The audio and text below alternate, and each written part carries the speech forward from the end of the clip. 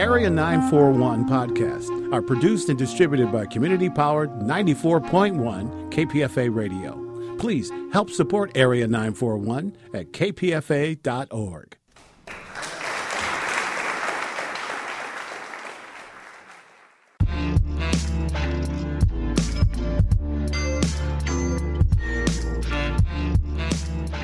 You're listening to Arabiyat with Linda and Soraya.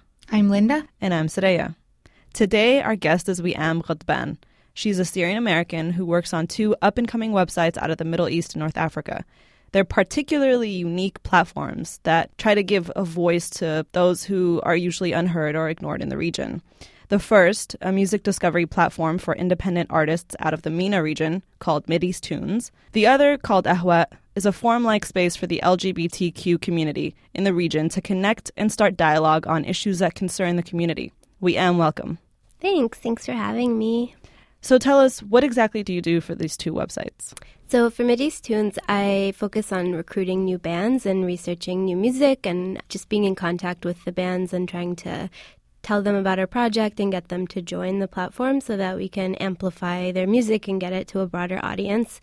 And then I also do like the social media promotion end of it and like blog posts and curate playlists and highlight stories on our blog.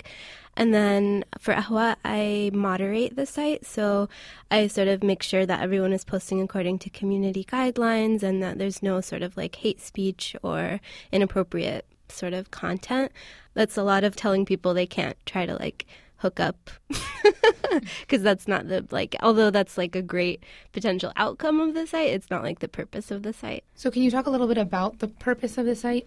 Yeah, so both of these platforms they're connected to one hub, which is called Mideast Youth, and it's founded and run by this awesome Bahraini activist named Isra El-Shafa'i. Some of the other projects are migrantrights.org, and that one is like to support migrant workers' rights in the Middle East. There is this other platform called Crowd Voice, which is sort of like a crowdsourcing website for timelines about social revolutions and social change movements. And so the purpose of all of the different platforms that are related to Mideast Youth is to amplify the voices of marginalized, underrepresented folks in the Middle East and North Africa. So the purpose of ahwa.org specifically is to really help LGBTQ folks in the Middle East and North Africa feel connected to each other and feel like there's like peer support and there's a place that they can turn to when they're feeling really isolated and like there's no one else like them. Because I think in our communities, both locally and abroad, it can feel really isolating, especially if you're LGBTQ. I feel like it's like it can be kind of like a life-saving platform because we see people who post that are like, I'm feeling so depressed, I feel like I want to kill myself, and then people will chime in and be like, no. And like just having that affirmation like, oh, there are other people like me who have overcome these struggles can be really life-saving, and it feels really meaningful to support that kind of work. Is Ahwa at all in communication with any LGBTQ centers in the Middle East? I know Lebanon has one for sure. I'm not sure about the rest of the region, but do you guys deal with them somehow because they could be like physically present if need be? That is definitely like the direction of growth that we want to go toward.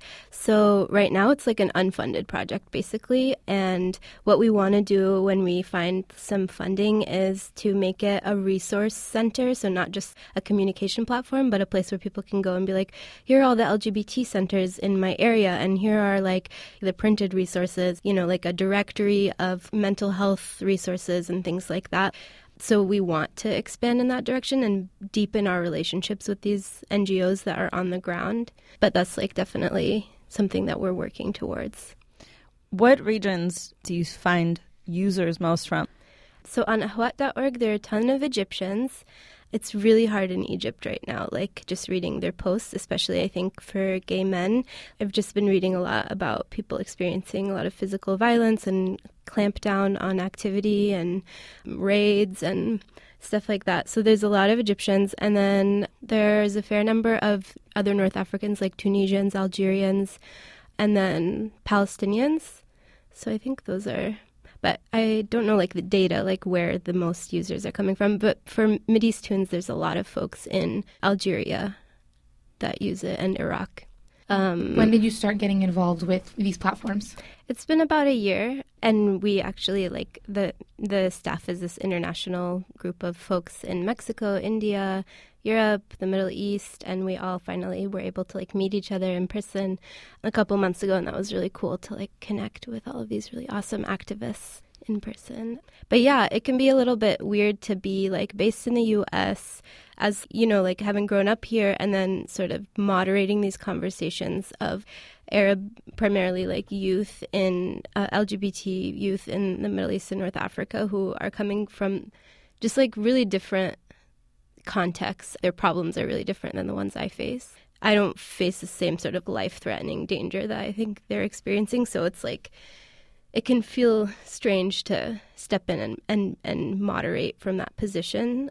I mean, part of it can just be sort of about the narrative I'm used to around queer identity, which is maybe coming from like kind of an academic place that wants to counter the mainstream narrative that I need to come out, or like how to conceptualize queer identity as stepping away from like the mainstream narrative of, oh, I finally discovered who I was and now I need to like tell the world. So how do I enter a conversation where I'm coming from this place of like, well, you know, coming out is stupid, or like I'm like very anti-marriage or whatever because it's patriarchal, normative, yeah, like homo nationalist, blah blah blah. But then like for folks who, if that were in the realm of possibility, could just like give them hope for their lives. So many folks just feel like there's no future for them if they don't get married to someone of the opposite gender. So yeah, like I can't just be like, well, marriage is stupid.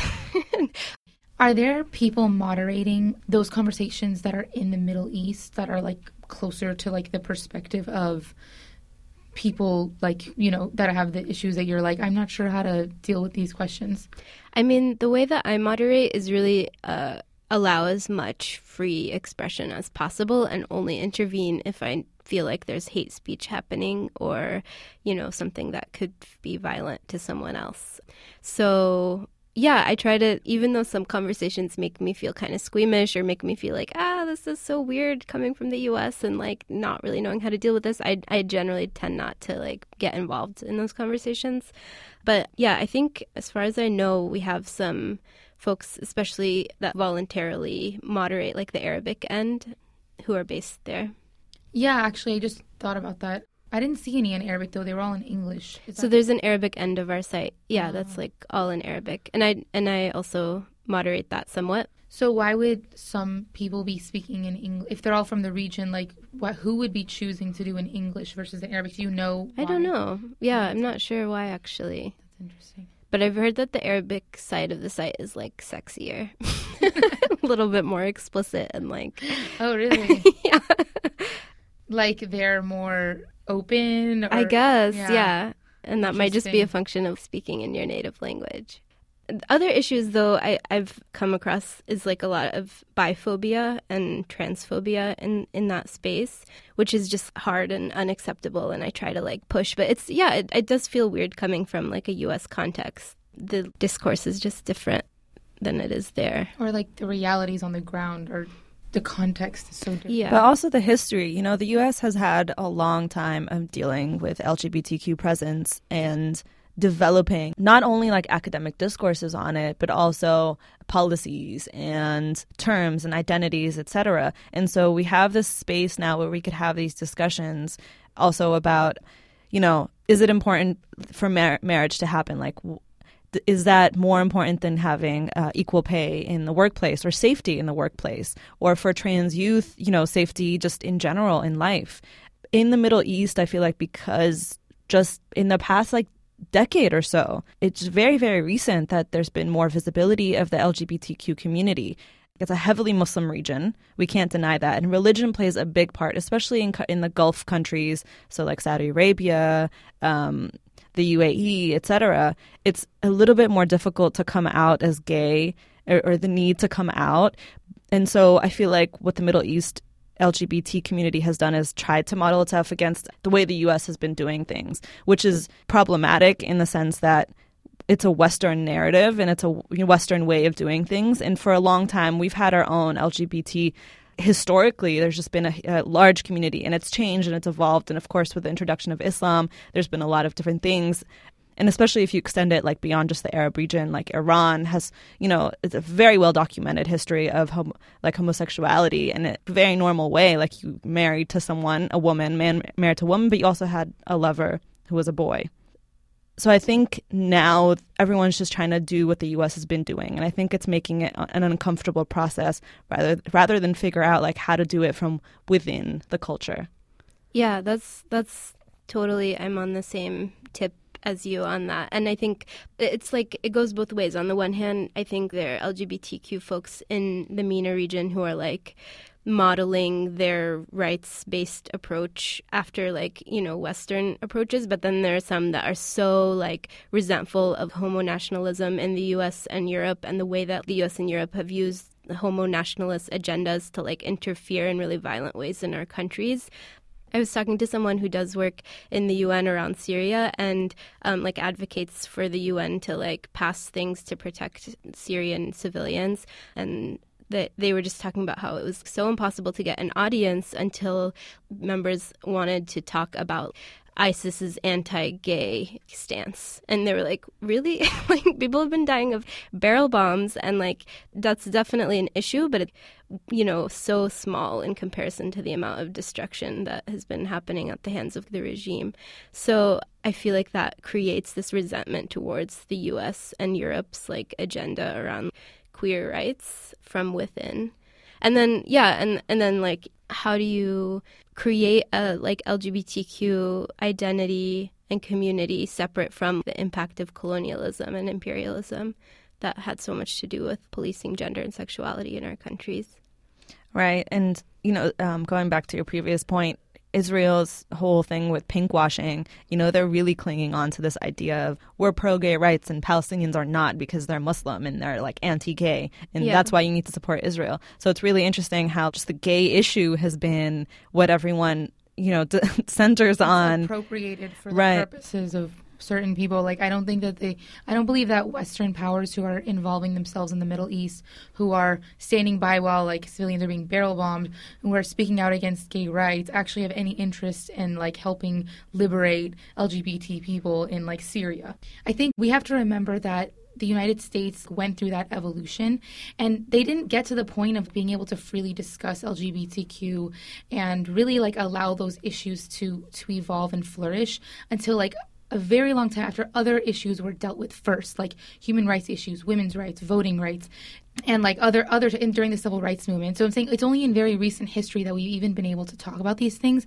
and there are issues that have existed for centuries now. I mean, gays have existed for forever, but actually bringing them to the forefront of modern society. And so it's going to be a process. I see that a platform like this seems to be very rare. Can you talk a little about like, are there other platforms such as these that are allowing these issues to come to the forefront? So this is the only such platform and the biggest one of its kind. It's almost 6,000 users. But yeah, so back to what you were saying, I think that I believe that, justice is indivisible, and I don't necessarily agree with forefronting one particular issue. Like, I think telling, women, like, it's not time for women's rights, it's time to overthrow a regime or whatever is never, like, has a good outcome. And I think focusing on the rights of the most marginalized communities is, the route to liberation. It's just, like, such a paradox because the U.S.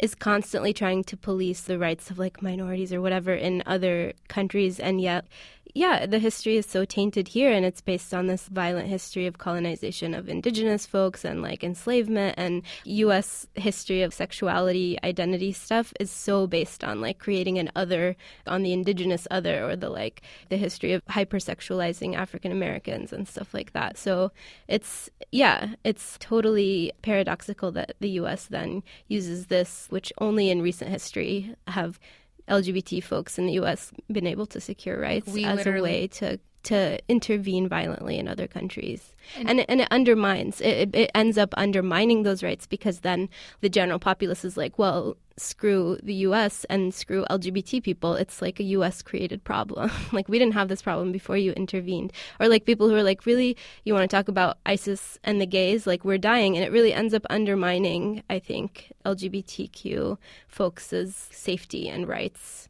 On the other side of that, though, I know this from my family, the rise in like the talk about LGBT people in the Middle East, because there has been more and more and more talk, has been attributed to the influence of the West, of like, oh, we didn't have this problem until like Western media and MTV. And, you know, like they cite all these things. It's like gay people are only created by Western media, which is absurd.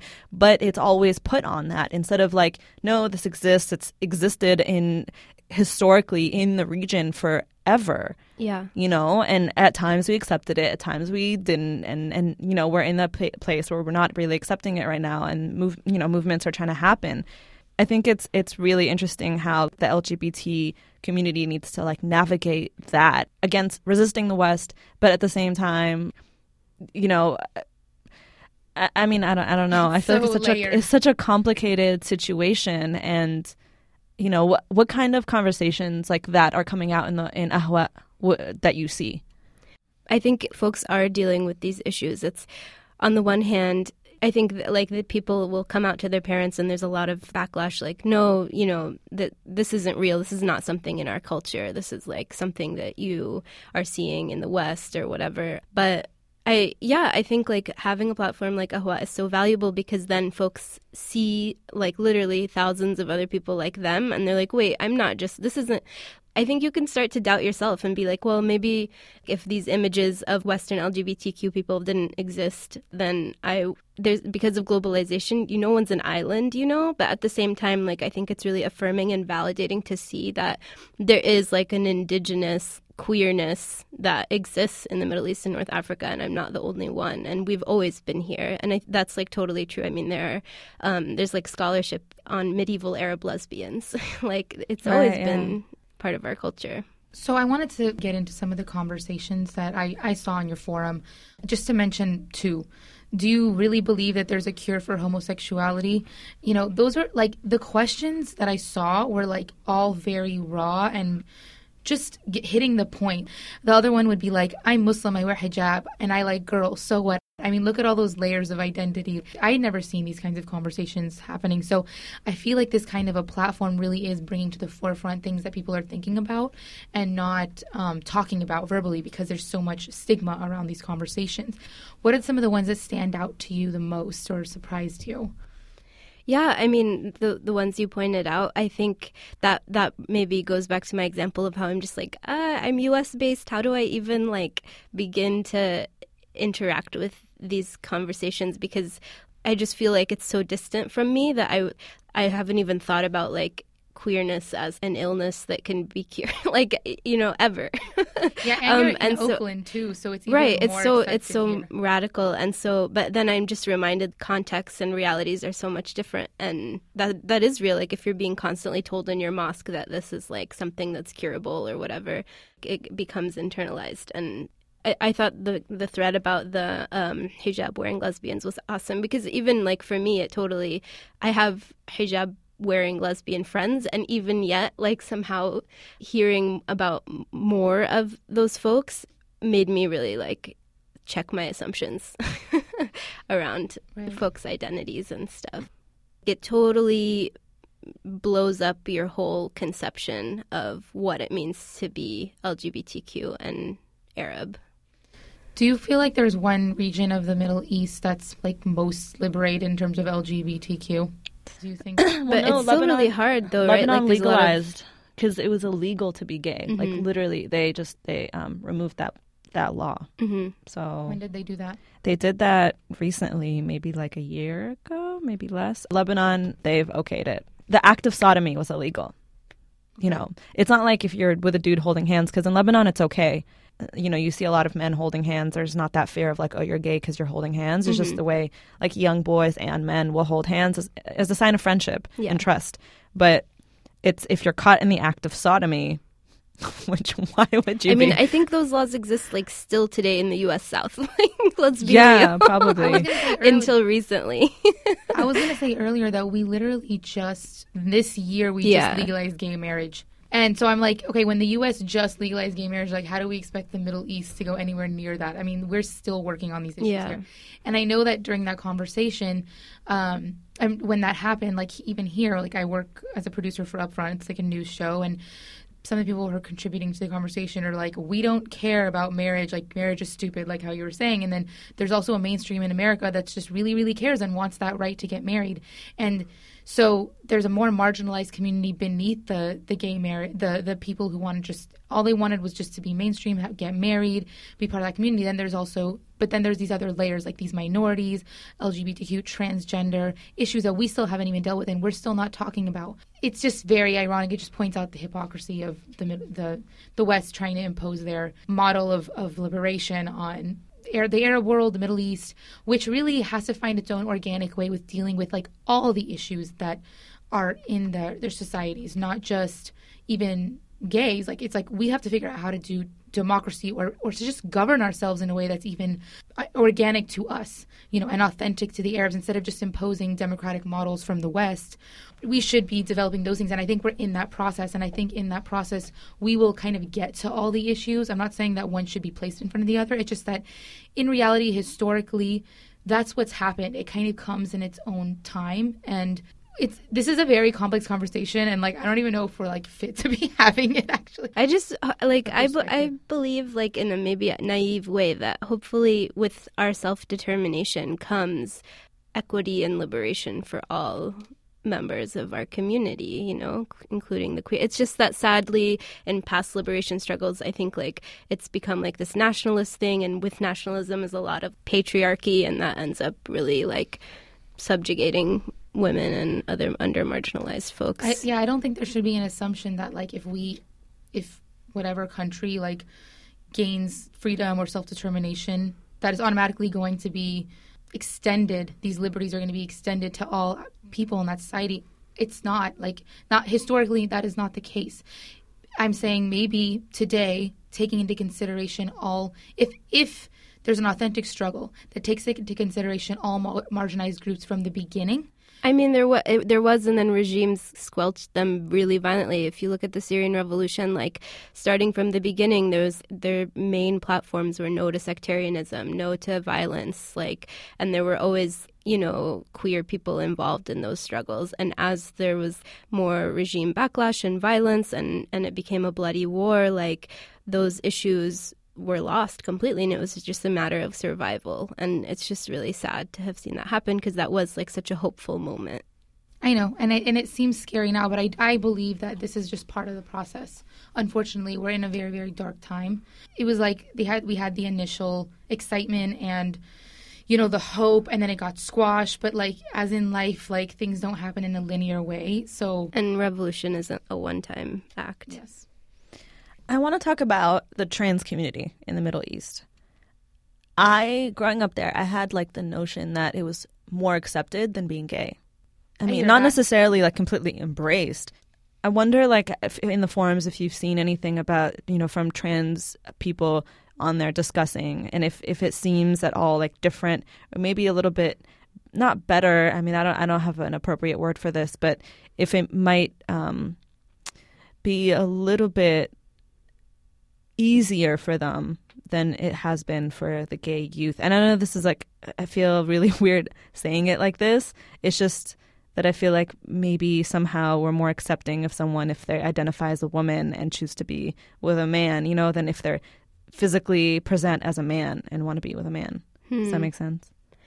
Yeah, I don't think I can speak on that. I just don't have enough knowledge. And there's nothing in the forums. So what I've seen in the forums has been a lot of just advice sharing about and resource sharing about if you want to go the route of gender reassignment stuff or get hormones, here, I'm in Egypt, I did it, this is how I did it, here are the doctors that are that are friendly, and here are the doctors that you should avoid, or things like that, which I think is really great. I'm glad that that information is being shared. But in terms of experience, comparing experiences, I don't have a lot of information. And yeah, it's like it's such a like treacherous place to go, I think, because like the kind of oppression that you're going to be facing as a trans person is it's still probably huge, and like I don't know how I would compare it to, you know what I mean, to like a cisgendered queer person. Right. But what I have seen, interestingly, like battles going down are between cis gay men and like cis lesbian women who are who kind of are like, well, you know, we like, I've found like kind of really angry responses from women to men who express their experiences of violence and homophobia. And the women are like, well, we know how to keep it in the closet and like to keep ourselves safe. So why can't you? And not sort of like being willing to see that masculinity is policed in this really violent way that maybe, you know, like femininity is too, but I almost think can be worse in some ways than the way that femininity is policed. And there's kind of a lot of victim blaming and resentment that can happen where folks are like, well, you know, I can keep it in the closet. Why can't you? Or like, I just remember there was this Egyptian man who posted like, I get beat up every day when I go out and I'm not doing anything. I'm not trying to be quote unquote flamboyant. I'm just like who I am in the world. And because I'm not masculine enough, people just like treat me really violently, and seeing kind of a lack of sympathy from women who are maybe able to be under the radar a little bit because of, like you were saying, sort of societally acceptable, like homosocial behavior where you're allowed to be affectionate with each other or whatever. That's, I think, slowly being eroded for men.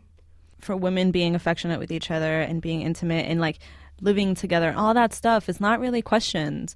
We don't, you know, we sort of, I mean, this is, I think, one upside of misogyny, or patriarchy rather, is that we're kind of ignored in that sense. And so nobody really pays attention to what we're doing what we're doing, whatever. They only are concerned with what we're doing in front of the male gaze. Yeah, that's the only time they care, is how it's affecting men. But when we're together, doing things together, it's, you know, they're not really questioning it. So it makes a lot of sense in that. Yeah, and men have to regard. Be constantly performing masculinity, right. And especially in like a, you know, like a patriarchal world, just like here. But it's like, and the minute you quote unquote fail at doing that, like you're susceptible to a lot of violence. I guess let's move on to Mideast Tunes. We haven't even touched on that. So a little tidbit, I worked at a startup here in the Bay Area that was a music discovery platform. And what it mostly tried to do was have you like discover people who are playing shows in your area. Mm-hmm. And, you know, it was really trying to like be a part of this like movement of, you know, how do artists make their money? They make their money from tours and from playing shows. And so like let's have people hear their music online, because anyway they're streaming it from other sources. So have their music available to stream, and then have them buy tickets to, you know, support the artist, because people aren't buying music anymore. Mm-hmm. You know, and they tried to like tout this sort of like, you know, we're of the people and doing this for the artists, etc. But at the end of the day, they and to this day, they want to get bought. They want to get bought by Google or Facebook or some big company so they can make money. And obviously, you know, it exists in the U.S. and this is a capitalist society. So, you know, that's how they want to do it. But what I noticed about Mideast Tunes, besides the fact that it's a platform for Middle East and North African musicians, where that's, you know, that's the artists from those regions only, is that its purpose and its statement is to create social change. So can you talk about that a little bit? Yeah, I think it's true that like we also do a lot of work to try to just get audiences to listen to more artists and to get them to support their music. And so on our website, like on each profile, there's links to the artist's website, and so that you can buy tickets to shows and buy their music and things like that. But we are very social justice oriented, and that is the goal, is to promote artists who are socially conscious, who are making music in political contexts where it's like extremely dangerous to criticize power structures, and they're doing it anyway as a source of inspiration for other people to do the same, and to see how powerful making art can be. So that's like definitely our explicit goal in doing this. And we don't make any money. I mean, that's like, fund us. So we're a nonprofit. So we just kind of do it out of the sake of just like really believing in the power of art to inspire change. Right. I saw that Peter Gabriel, there was like a video of Peter Gabriel shouting out the Mideast Tunes artists and saying, keep on doing you. And how did that happen? How did you guys get in touch with Peter Gabriel? That's my awesome boss, Isra, the Bahraini activist. She just like has amazing hookups and knows how to, she's just so passionate, and people like, I think, see the passion and want to support the project. Tons of musicians have come out and said, like, this is really great what you're doing. And we get a lot of requests from people like, you know, how can we support? You're based in the U.S., but you're looking out for musicians from the region. Mm-hmm. How do you go about doing that? Because you're not there, you're not on the ground. And a lot of these people are really underground. Yeah. Well, even if they're really underground, they have SoundCloud pages. That's true. So I just do a lot of like trolling the internet for like, you know, once I find one indie band, like seeing who they are connected with and who they like and who they follow, and then kind of like snowballing out from there. But I agree, it's like unfortunate that I can't just have my ear to the ground like in the physical country, because it would be probably a lot easier to cultivate relationships than it is over email. Although like I have to say, like I feel like I've been able to do that pretty well over email. People are so thrilled about the project when they hear about it that they want to do everything to support. Like there's this really cute hip-hop duo in Gaza named Revolution Makers. They're these two young brothers who are rappers, and when they heard about the project and I approached them to be on it, they were like, well, what if we donated like proceeds from part of the proceeds from our album to supporting your platform? And I was like, whoa, like these kids in Gaza like want to support us. Wow. It was so sweet. And so like I feel like the response from bands has been overwhelmingly supportive, and they want to connect us to other people they know, and that's how we get sort of plugged in. That's pretty cool. What kind of music and artists are coming out? Like all types? Yeah, literally all types, like tons, all sorts of genres, from like electro, hip hop, traditional, folk, ambient, experimental, like funk, all sorts of genres, and all kinds of ethnic and national backgrounds. So we've got like a big Kurdish section. We have folks from Turkey, Iran, and then the like Arab countries. If any of our listeners want to join, how do they go about doing that? So you can go to mideasttunes.com, and you can also download our app on Android or iPhone, which you should do now if you don't have it. Is there any way that the U.S.-based or other people who are concerned about these issues and could get involved with Ahwat? That's a good question. They should email me. So what's your email? My first name, Weyam, WEYAM, @mideasttunes.com. We would love to have more like volunteer support on moderation, and if you know of any awesome funders who would be interested, we'd love to like get your suggestions. Ahwat is one of our most beloved projects. It's mine for sure, and I really want to see it grow and become like a bigger resource. All right, great. So be sure to check out Ahwat, that's AHWAA.org, and Mideast Tunes, that's MIDEAS tunes.com. Weyam, thank you so much for coming in. Thanks. Thank you for listening to Arabiyat.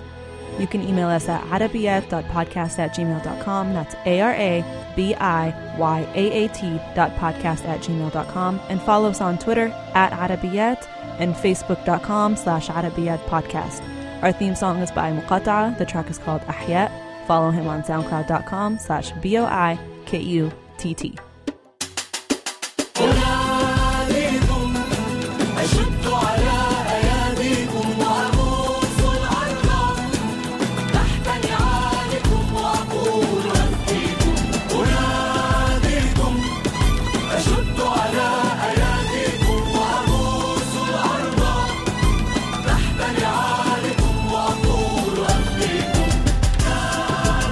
لشعب فلس منتهك حرمته بنتظر مزيد من الوعود.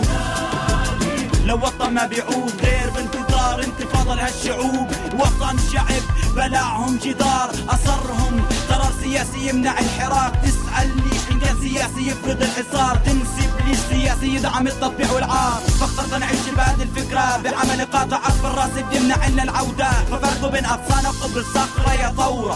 فمو الجنسية مصريون حلم مرة بدولة بوعدكم مش أكون مسالم. إن ولدت لكون ثورة فتسألنيش كيف أحيا، بل اسألني كيف أبقى. ساعدنا كل الأخوة، اسمح لي كل الإخوة في الثورة أخي.